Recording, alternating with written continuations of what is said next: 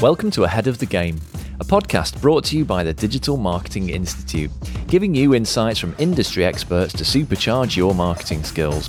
Today, it's the modern mindset, where we explore those soft skills that are so vital to developing your career. And this episode is all about data-driven marketing.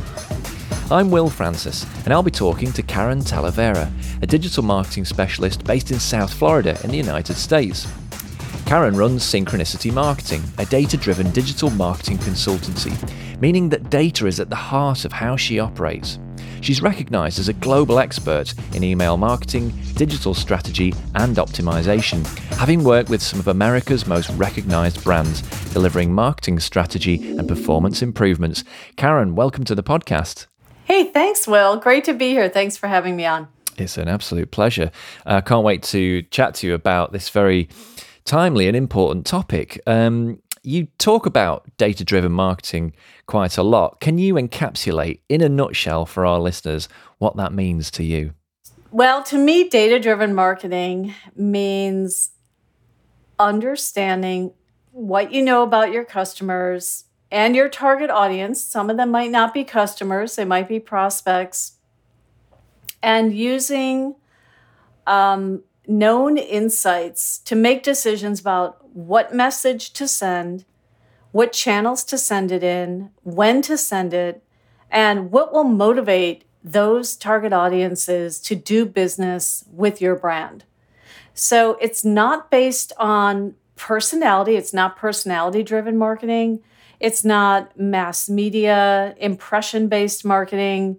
It is literally targeted, usually behaviorally, insight-driven marketing. And I would argue that these days, while this term data-driven marketing has historically been reserved for what's been called direct response marketing, every channel is data-driven because we have more and more data and because we have more of a basis in technology to be able to make these marketing decisions. So it sounds to me like, it's trying to really make better informed decisions and really get to the heart of what it is that motivates people to do the thing that you want them to do to benefit your business, which is obvious, but I just want to kind of hear you say it really.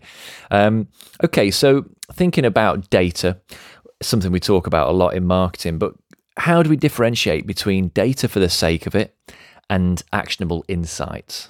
Well, there's so much data out there. Part of how we do that is this is where historical data-driven marketing has been really powerful, is we try to learn more things about our customers. I'll just use the term customers, but again, it could be prospects, could be whatever target audience. We try to learn more things about people and households than they may have told us themselves. So, we go to third-party data companies to learn about the gender or the composition of a household, the age of a person, the income level of a household, the education level of a person.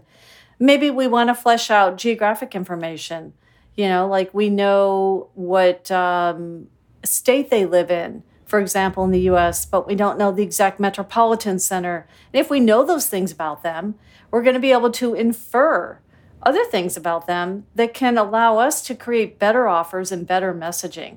So we have all of this sort of demographic and psychographic data that's floating around that can be appended to databases and modeled and analyzed. So we get these really specific pictures of people, of who they are. We get these profiles. Even better, we get personas, which let us understand the motivations of why people buy, and they create these different portraitures of people, so to speak. But then we have response data. And again, in traditional direct response marketing, we looked at how people responded to our efforts. We actually could measure that. And we can certainly do that in all of our digital channels today. We can measure if somebody opened an email. We can measure if somebody clicked on a display ad. We can measure if somebody commented on a social media post, if they bought something in a mobile app. So that response data is extremely telling. While some of the demographic and psychic data can be very effectively predictive, the response data is actual behavior. And a big mantra of data-driven marketing is past behavior predicts future behavior and is one of the best predictors of future behavior. So how do we differentiate data how do we differentiate between data for the sake of it and actionable insights is we don't just accumulate data without any purpose for using it. We want the data that's going to be predictive.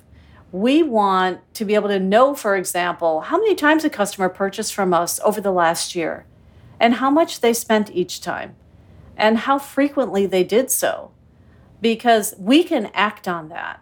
We can say, hey, I've got somebody who's a frequent buyer, but they never spend more than $50. And what's the insight that I can get from that? I'm going to make them an offer that gets them into a higher average spend, a higher average sale amount. Or I've got somebody who buys once a year, and it seems to be at the holidays. How am I going to act on that?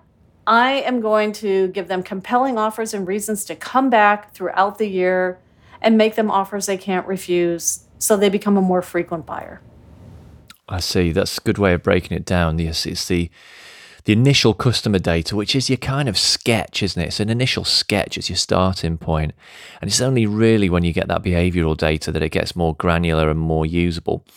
You touched on personas as well. Do you think those are still relevant and very important in digital marketing to create these kind of fictional personas that typify the key person types that make up your audience? I do. I think personas are so interesting because profiles are sort of like like you think of how there are criminal profilers out there and they know these specific attributes about people or characteristics about them. They know, maybe that somebody is a certain height or a certain age or a certain hair color. And we also know that about our customers. We know they live here and, they have 3 kids and they're married or they're this old. But that doesn't tell us anything about their personalities and their motivations. So personas go beyond profiles and they get us into behaviors and psychology a little bit more.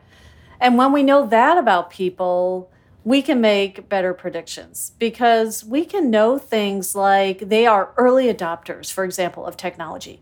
And if I'm going to release, the next smartphone, if I'm Apple and I've got my annual release date coming up in September, and I have a great persona segmentation of my buyers, then I know who those people are, that every time I release the new phone, they're just going to jump. They might have just bought the last one the previous year, but they're going to take it. And you're going to maybe make a different offer to those folks than the ones who haven't upgraded in 5 years because maybe they're more like technology resistors or they're going to use their phone until the thing absolutely dies on them and then they're going to have to upgrade. So when we know that behavioral level, that kind of psychological level of insight about people, we can make better decisions about who to market to and make our communications more relevant.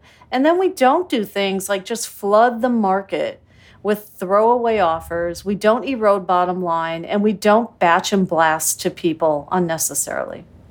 Yeah, absolutely.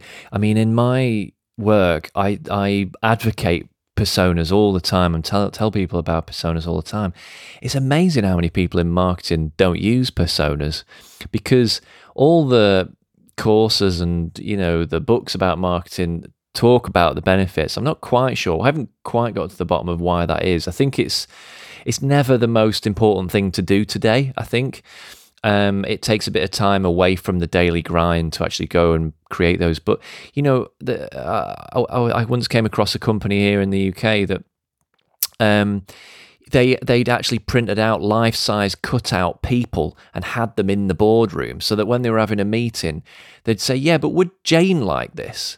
And they'd have Jane there as a cardboard cutout in the meeting room. I think it feels a bit silly to some people, but I think it's really effective because I think it really makes you sense check just down to a basic, point. Like, is this creative right for that person? Is this something that she really wants in her life?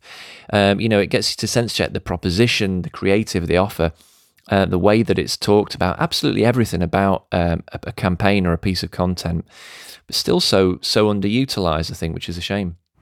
I would agree with you. I love that example of the life-size cutouts. that's exactly how brands and marketers need to think about personas. There's a person behind these sort of, caricatures, if you will, or enhanced caricatures of people that we create. And, understanding the person and not just the constellation of characteristics about the person is really key. But you're right, it's an investment. It's going to take some time. It's probably going to take some, focus grouping, primary market research. Somebody has to talk to the customers and really distill and understand from a motivational standpoint how they are making decisions. And then we have to look at the journey. We have to be able to map the journey. So these different, personas will usually they will go about their journey very differently. They will have different journeys. Some will have very short journeys. Some will have longer journeys. Some will have very twisty, winding road types of journeys. And if we have good measurement systems in place to track engagement and understand how people are making these customer journeys, we can map the journey. But that in itself is another investment, that a lot of marketers are just starting to really make more and more. But yeah, it's not easy work. It truly is going to take a certain level of sophistication and resource and readiness for brands to do that. Big brands, of course, earlier adopters of all of this are making that investment and shining the light for those that are kind of mid-market or small business.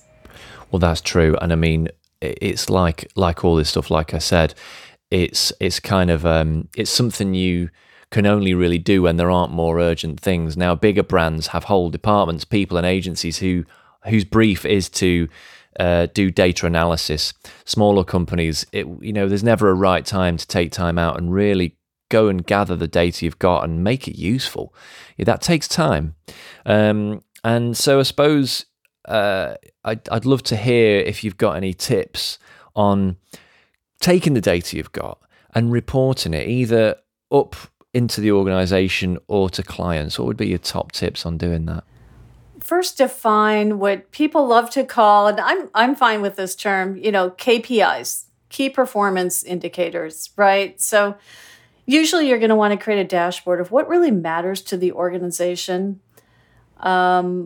And that's based on what the goals and objectives are for the business. Is it retaining the customers that the business already has? Is it getting new customers? Is it growing average customer spend, share of wallet? It's probably a blend of a lot of those different things in different priorities for different businesses. So, if a huge initiative, like I have a client right now who's basically launching into an established market, consumer home security systems. There are many established players. Their parent company happens to be a well-known name, in a related business. So they have some entry point considerations. The whole sector is not new. They're going to have to take market share away from competitors, but they are clearly in growth mode. And a lot of growth marketers, big metrics for them are going to be just rate of adoption, acquisition of new customers. They're going to worry about retaining customers and getting renewals and all of that down the road. Whereas for somebody in a very established business, it might be, and especially, as we're doing this right now, we're a couple months past the coronavirus pandemic, affecting the world. A lot of people are really worried about retaining the customers they have, and they're doubling down, they're tripling down, on how do I make sure how do I ensure the long-term survival of my business?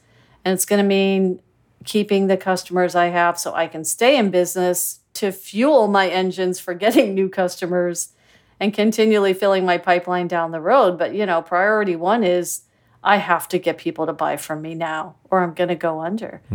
And that means looking at things like recency, frequency, monetary amount of existing customer purchases, of customer inactivation rates, meaning, when's the last time somebody bought? And when are we going to consider them inactive? And what are we going to do to reactivate them? So, if we have the piece of data of, wow, it's, someone's defecting. It's been 12 months since a purchase and they usually buy once a quarter.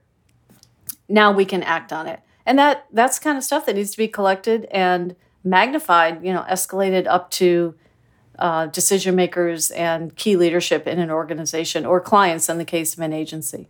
Yeah. And, of all the decisions a marketer has to make, whether it be strategic, tactical, creative, budgetary, what sort of marketing decisions do you think are best informed by data?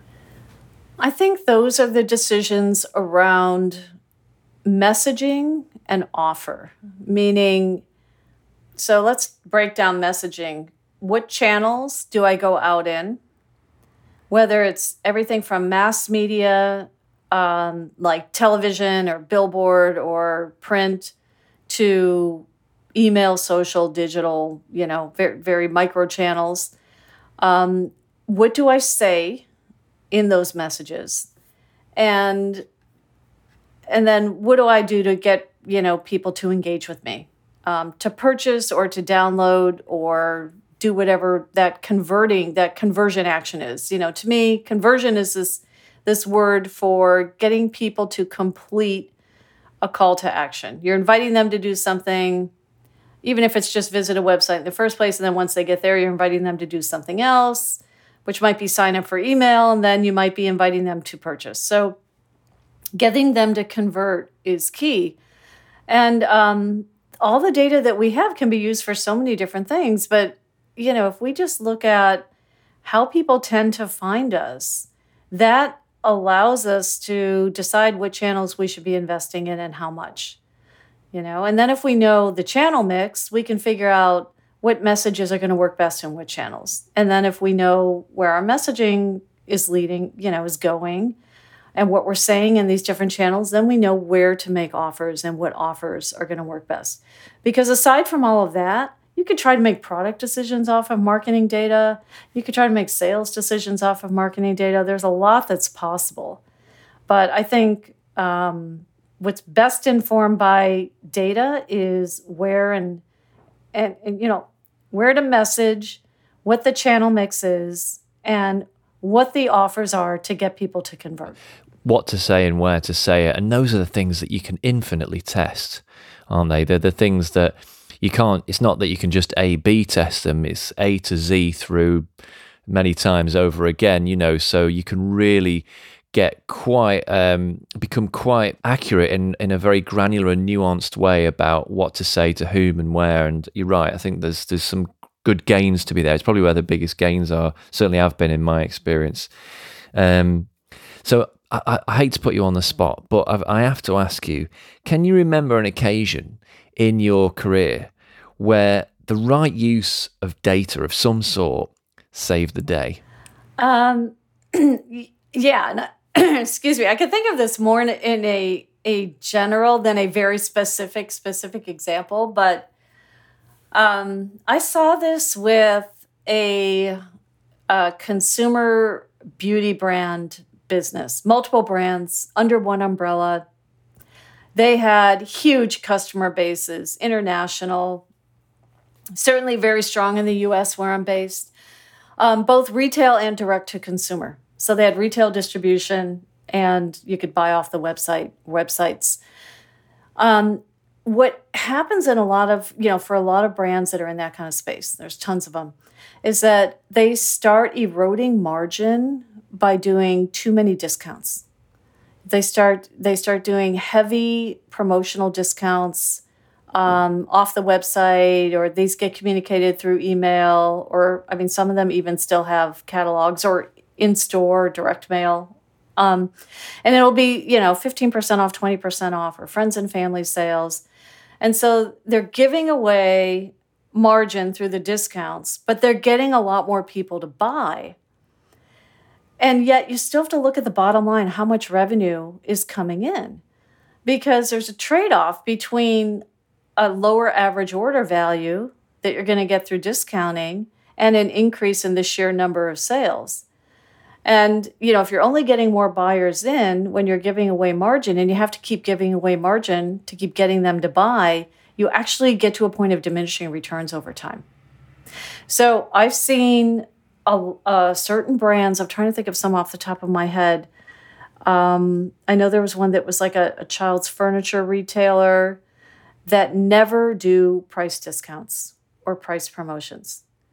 They will promote, they will do things like, seasonal sale. They'll put all kinds of different theming and wrapping around a promotion, or they'll promote a particular product category, but they won't discount.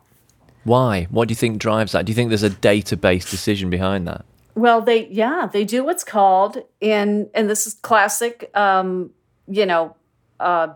marketing, an RFM analysis. So RFM stands for recency, frequency, and monetary amount of a sale. So a customer base will be looked at in terms of their purchase behavior. And they'll get segmented into literally, you've got 3 variables, right? The recency, how recently someone bought, the frequency with which they buy, and how much they spend. And that data will be looked at over, let's say, a 12 or 24-month period. And you can make 9 different quadrants with all of that. Just to simplify it, you could have like high recency, low frequency, and high monetary, low frequency, what have you. So if you really map all of that out, you can see that, you might be running into a situation where you can get people to buy more frequently, but again, only at lower price points. And then you condition them to waiting for a sale and eventually erode the revenue coming into the business to the point where your revenue isn't growing. Your customers might be buying more often. Maybe you're even getting more customers, but you're just conditioning them to be sale shoppers. And now you have an uphill battle to try to grow revenue. So the solution to that, is that you don't constantly price discount, or you reserve that tactic for the people that really deserve it, and who are the people that really deserve it? Either your best customers, or, you're going to reward them from time to time, or the folks that hardly ever buy, or there's a holiday coming up and it's worth pushing them. It's worth testing to see if you can get them over the threshold. Yeah, I get that. There are brands that 3 emails in with offers and I will just never buy from them at full price again. It only takes about 2 or 3 emails with offers and you're like, okay, these guys just always have a sale on. I'm never going to need to buy this stuff at full price. Yeah. I'm thinking of a brand in particular that send me emails at the moment, and I don't think they know that, I don't know. They seem to be giving all their margin away. It's a good point. Hello, a quick reminder from me that if you're enjoying our podcast series, why not become a member of the DMI so that you can enjoy loads more content, from webinars and case studies to toolkits and more real-life insights from the world of digital marketing. Head to digitalmarketinginstitute.com/ahead of the game to sign up for free. Now back to the podcast. You've clearly got a data-driven approach to marketing. Where does that leave creativity and intuition in the mix of creating campaigns? Data can be a great asset in informing creative. So back to profiles and personas, now I'm imagining, I'm imagining a brand's customers as cardboard cutouts, these different people, these different personas. We need to move away from the one-size-fits-all creative strategy. And most of our digital channels allow us to dynamically version and dynamically customize different creative treatments for these different audience segments or personas. Even if we can't get segmentation down to a level of persona, we can do simple geographic segmentation on everything from display advertising to social media ads to email. We could probably segment on gender. So, are you going to serve the same display ad to everybody in a retargeting situation who visited the website if you know something about them that lets you customize it? Hopefully you're going to customize. This happens in email all the time, and there are some really great tech enablement platforms that allow marketers to establish a content library. Let's say it's an airline, right? and promote different routes or different vacation packages to people that live in different places at different times of year, and to dynamically assemble content into an email campaign that gets sent out and looks very different for you, Will, in Ireland than me living near Miami. Because maybe you want to come to Miami, but I'm already here. and I don't want to go to Orlando either. I want to go to Europe. I want to go to California. I want to go somewhere else. So now we can actually dynamically version our creative based on data that we know about people. That's pretty cool. But do you think there's a danger? I suppose what I'm getting at is, do you think there's a danger that we can, be informed by the data, and rightly so, because obviously that's one of the main bonuses of being in digital marketing, that we have access to all this data, but that we can maybe not allow intuition or not allow creative risk into the process, which I would argue is what has led to the best advertising campaigns of all time. All have a really healthy dose of art as well as being informed by the science. I think we can get overly analytical. So data is a great signal to have. And some of it can directly inform, especially in testing situations, which offer or which headline or which subject line is going to perform better. But we can't lose our humanity.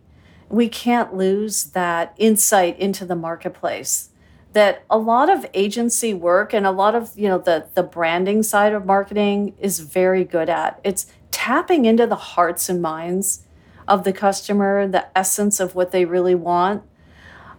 We can't rely solely on data, on, let's say, website behavior, or purchase behavior to tell us what's in the hearts and minds of people. That data is going to tell us what they do on the website, what they tend to buy.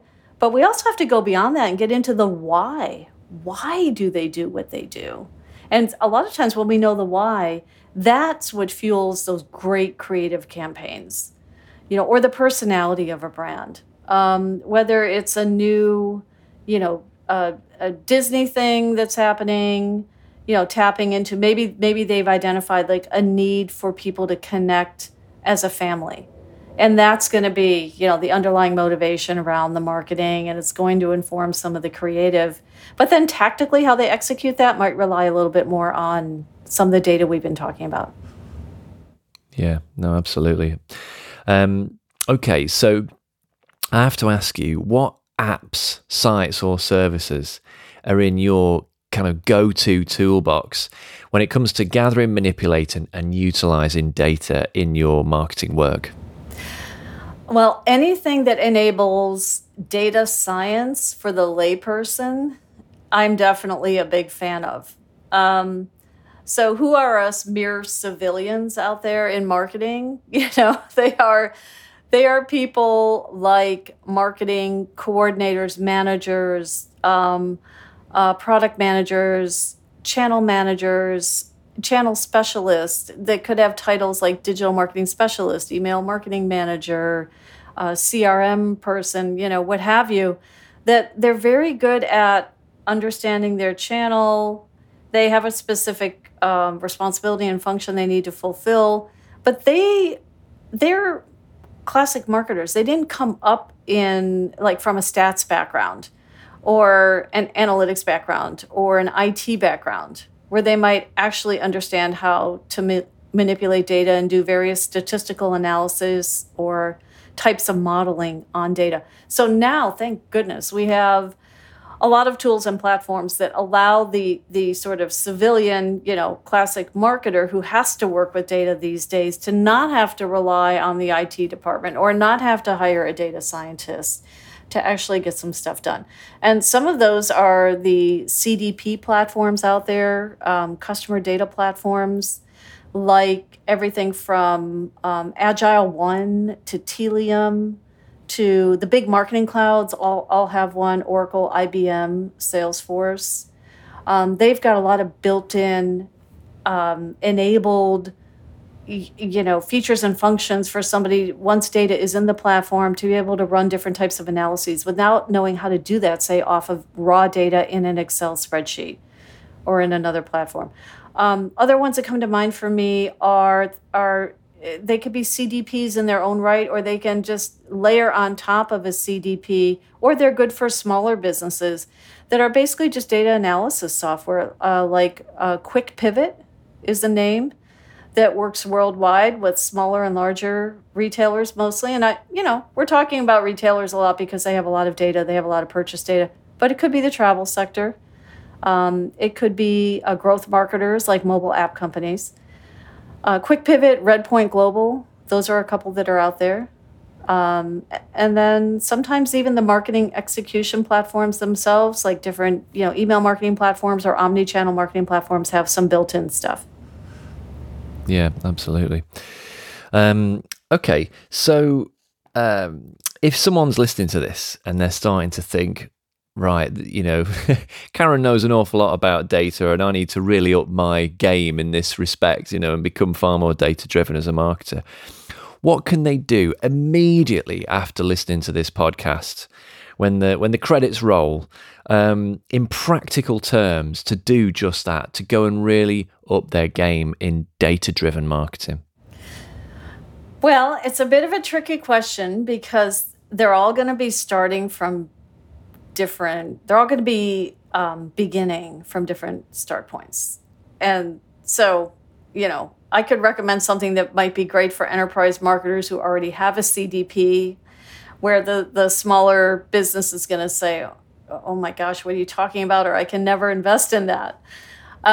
So to make it a little more universal, I guess my recommendation would be the number one thing that could be done if it isn't already being done is to connect purchase data to any marketing data you have, and even sales data. And what do I mean by marketing and sales data? That's the stuff like, how did my last email campaign perform? That's coming out of an email services provider, the platform where you send your email. That's how did my last social campaign perform? Who responded? Who opened? Who clicked? Sales data. Maybe the Salesforce is actually using a platform like Salesforce to manage all their leads and prospects and customers.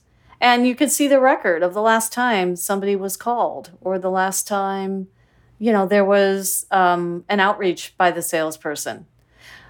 But purchase data is, again, that, recency, frequency, monetary. What did somebody buy? How often? What's the last time? How much did they spend? Often for manufacturers or retailers, down to the physical product level, the SKU level, as they'll call it. So we got to get that purchase data, that core purchase data, connected to marketing data. I know you're saying because we can split that audience those 9 ways. Is that what you're talking about? And putting people on a 9-block matrix? That's part of it, but also so we can do attribution, which is figuring out which marketing channels are actually driving sales and which ones should get the credit.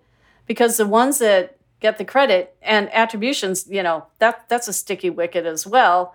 Or it's a tangled web, you could say, because most companies trying to do good marketing channel attribution find that there isn't a simple model that can give credit just to one channel.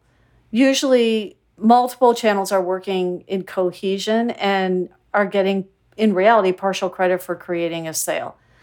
As an example, somebody might have seen a display ad, visited the website, downloaded a white paper, connected on social media, and then got an email which finally prompted them to purchase or set up a sales appointment, whether it's B2C or B2B.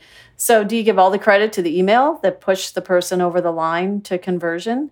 Not necessarily, but at least if you know that all of those marketing channels you're using are driving some kind of action and you could connect it ultimately to a purchase, you are not operating in the dark. That's a very good point, actually. And you did touch on that before. It's all these consumer buying journeys are messy. And I do come across the attitude in digital marketing sometimes that, it's all very neat, and, people see an ad, they go and buy something, and it's kind of the end of the story. And that would be lovely if that was the reality. And I can see why some people are attracted to that as a story.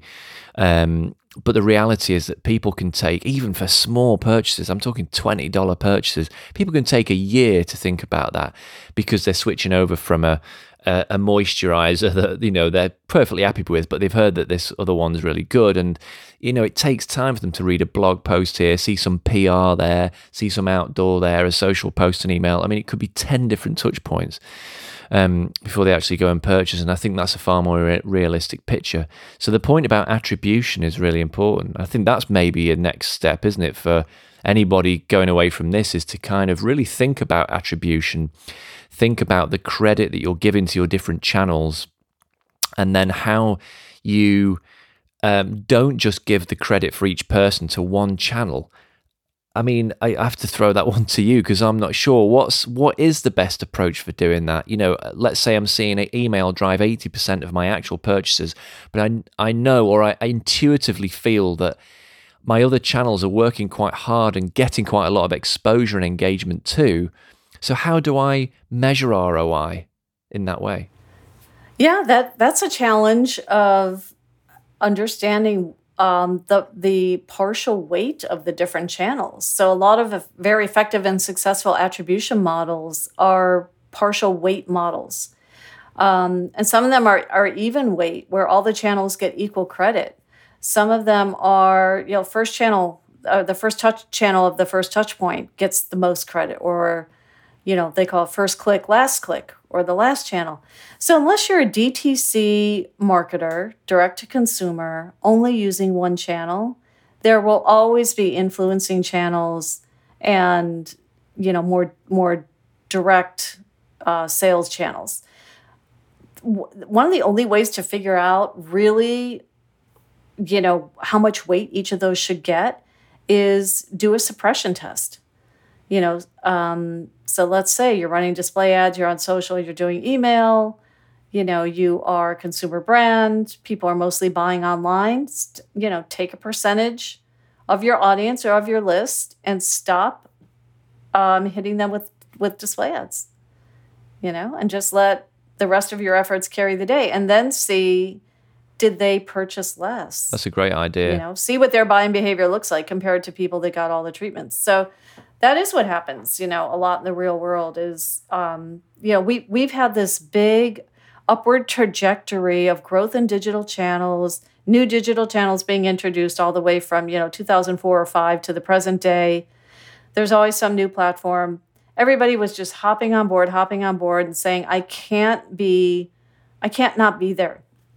I can't be absent from some of these. I need to have a presence, because, my absence means a loss of, my absence will be noticed, first of all, and loss of market share against competition and all of that. So I think there was a lot of FOMO. There was a lot of, I just have to get on board and do everything. Yeah. So my absence will not impact me. Well, now that we've been at that for a while, the real question is, do I really have to be on everything? Where is my audience? What if it's on Pinterest? Yeah. And not on Instagram? What if it's on Instagram and not on Facebook? So marketers are getting a lot smarter about testing and being less fearful of not participating in a certain channel, especially when it comes to social.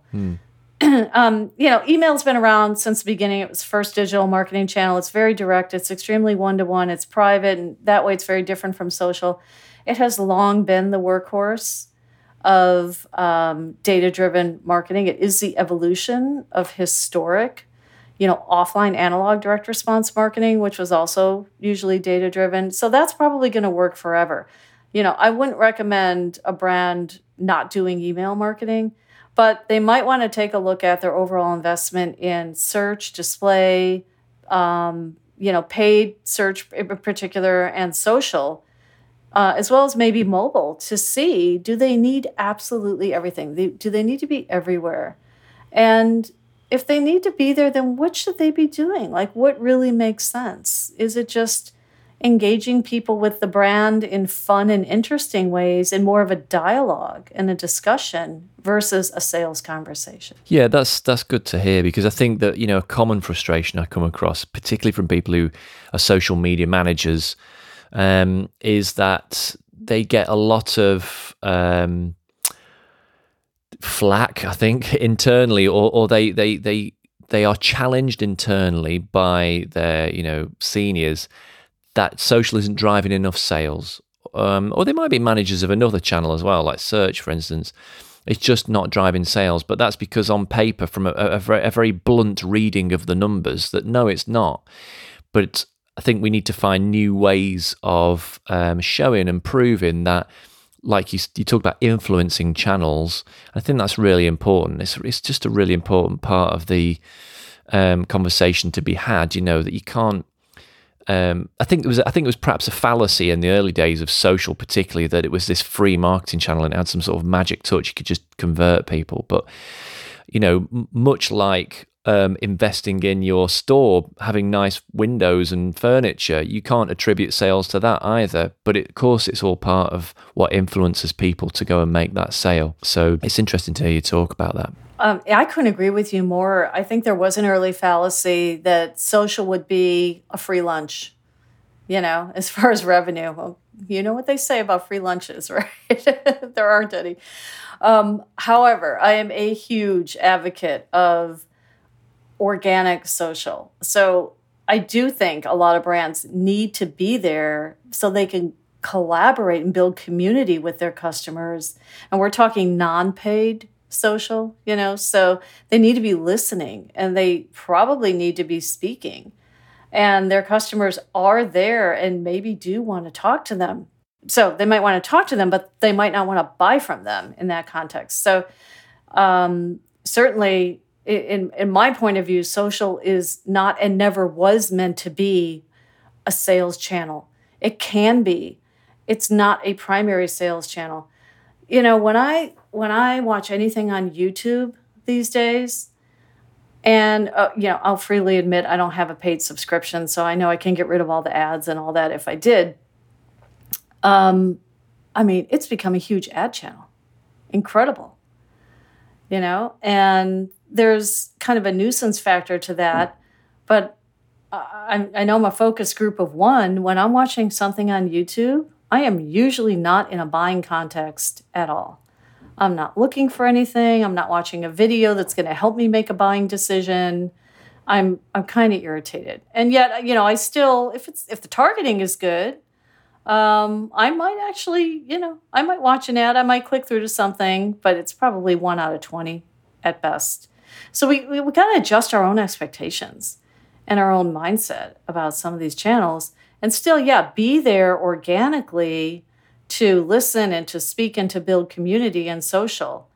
But I would not advise brands to expect it to be a sales channel. And if they're, if those marketers responsible are getting pressure from management, then sometimes they have the responsibility of pushing back and educating or saying, we could sell more, but it's going to take this much investment in content, generation, or creating videos, or, content creation, even for like Instagram, Pinterest.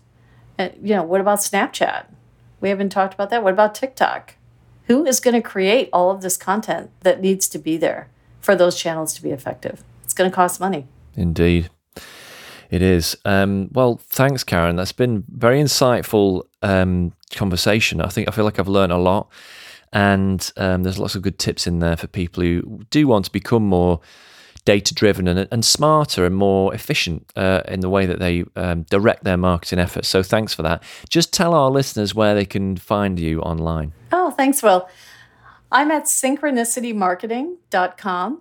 So head there or follow me on social. I'm most active on Twitter, LinkedIn, and Facebook. Great stuff. Thank you so much, Karen. Thanks, Will. It's been great. Have a good one. See ya. Thanks. If you enjoyed this episode, subscribe wherever you get your podcasts. And for more information about transforming your marketing career through certified online training, head to digitalmarketinginstitute.com. Thanks for listening.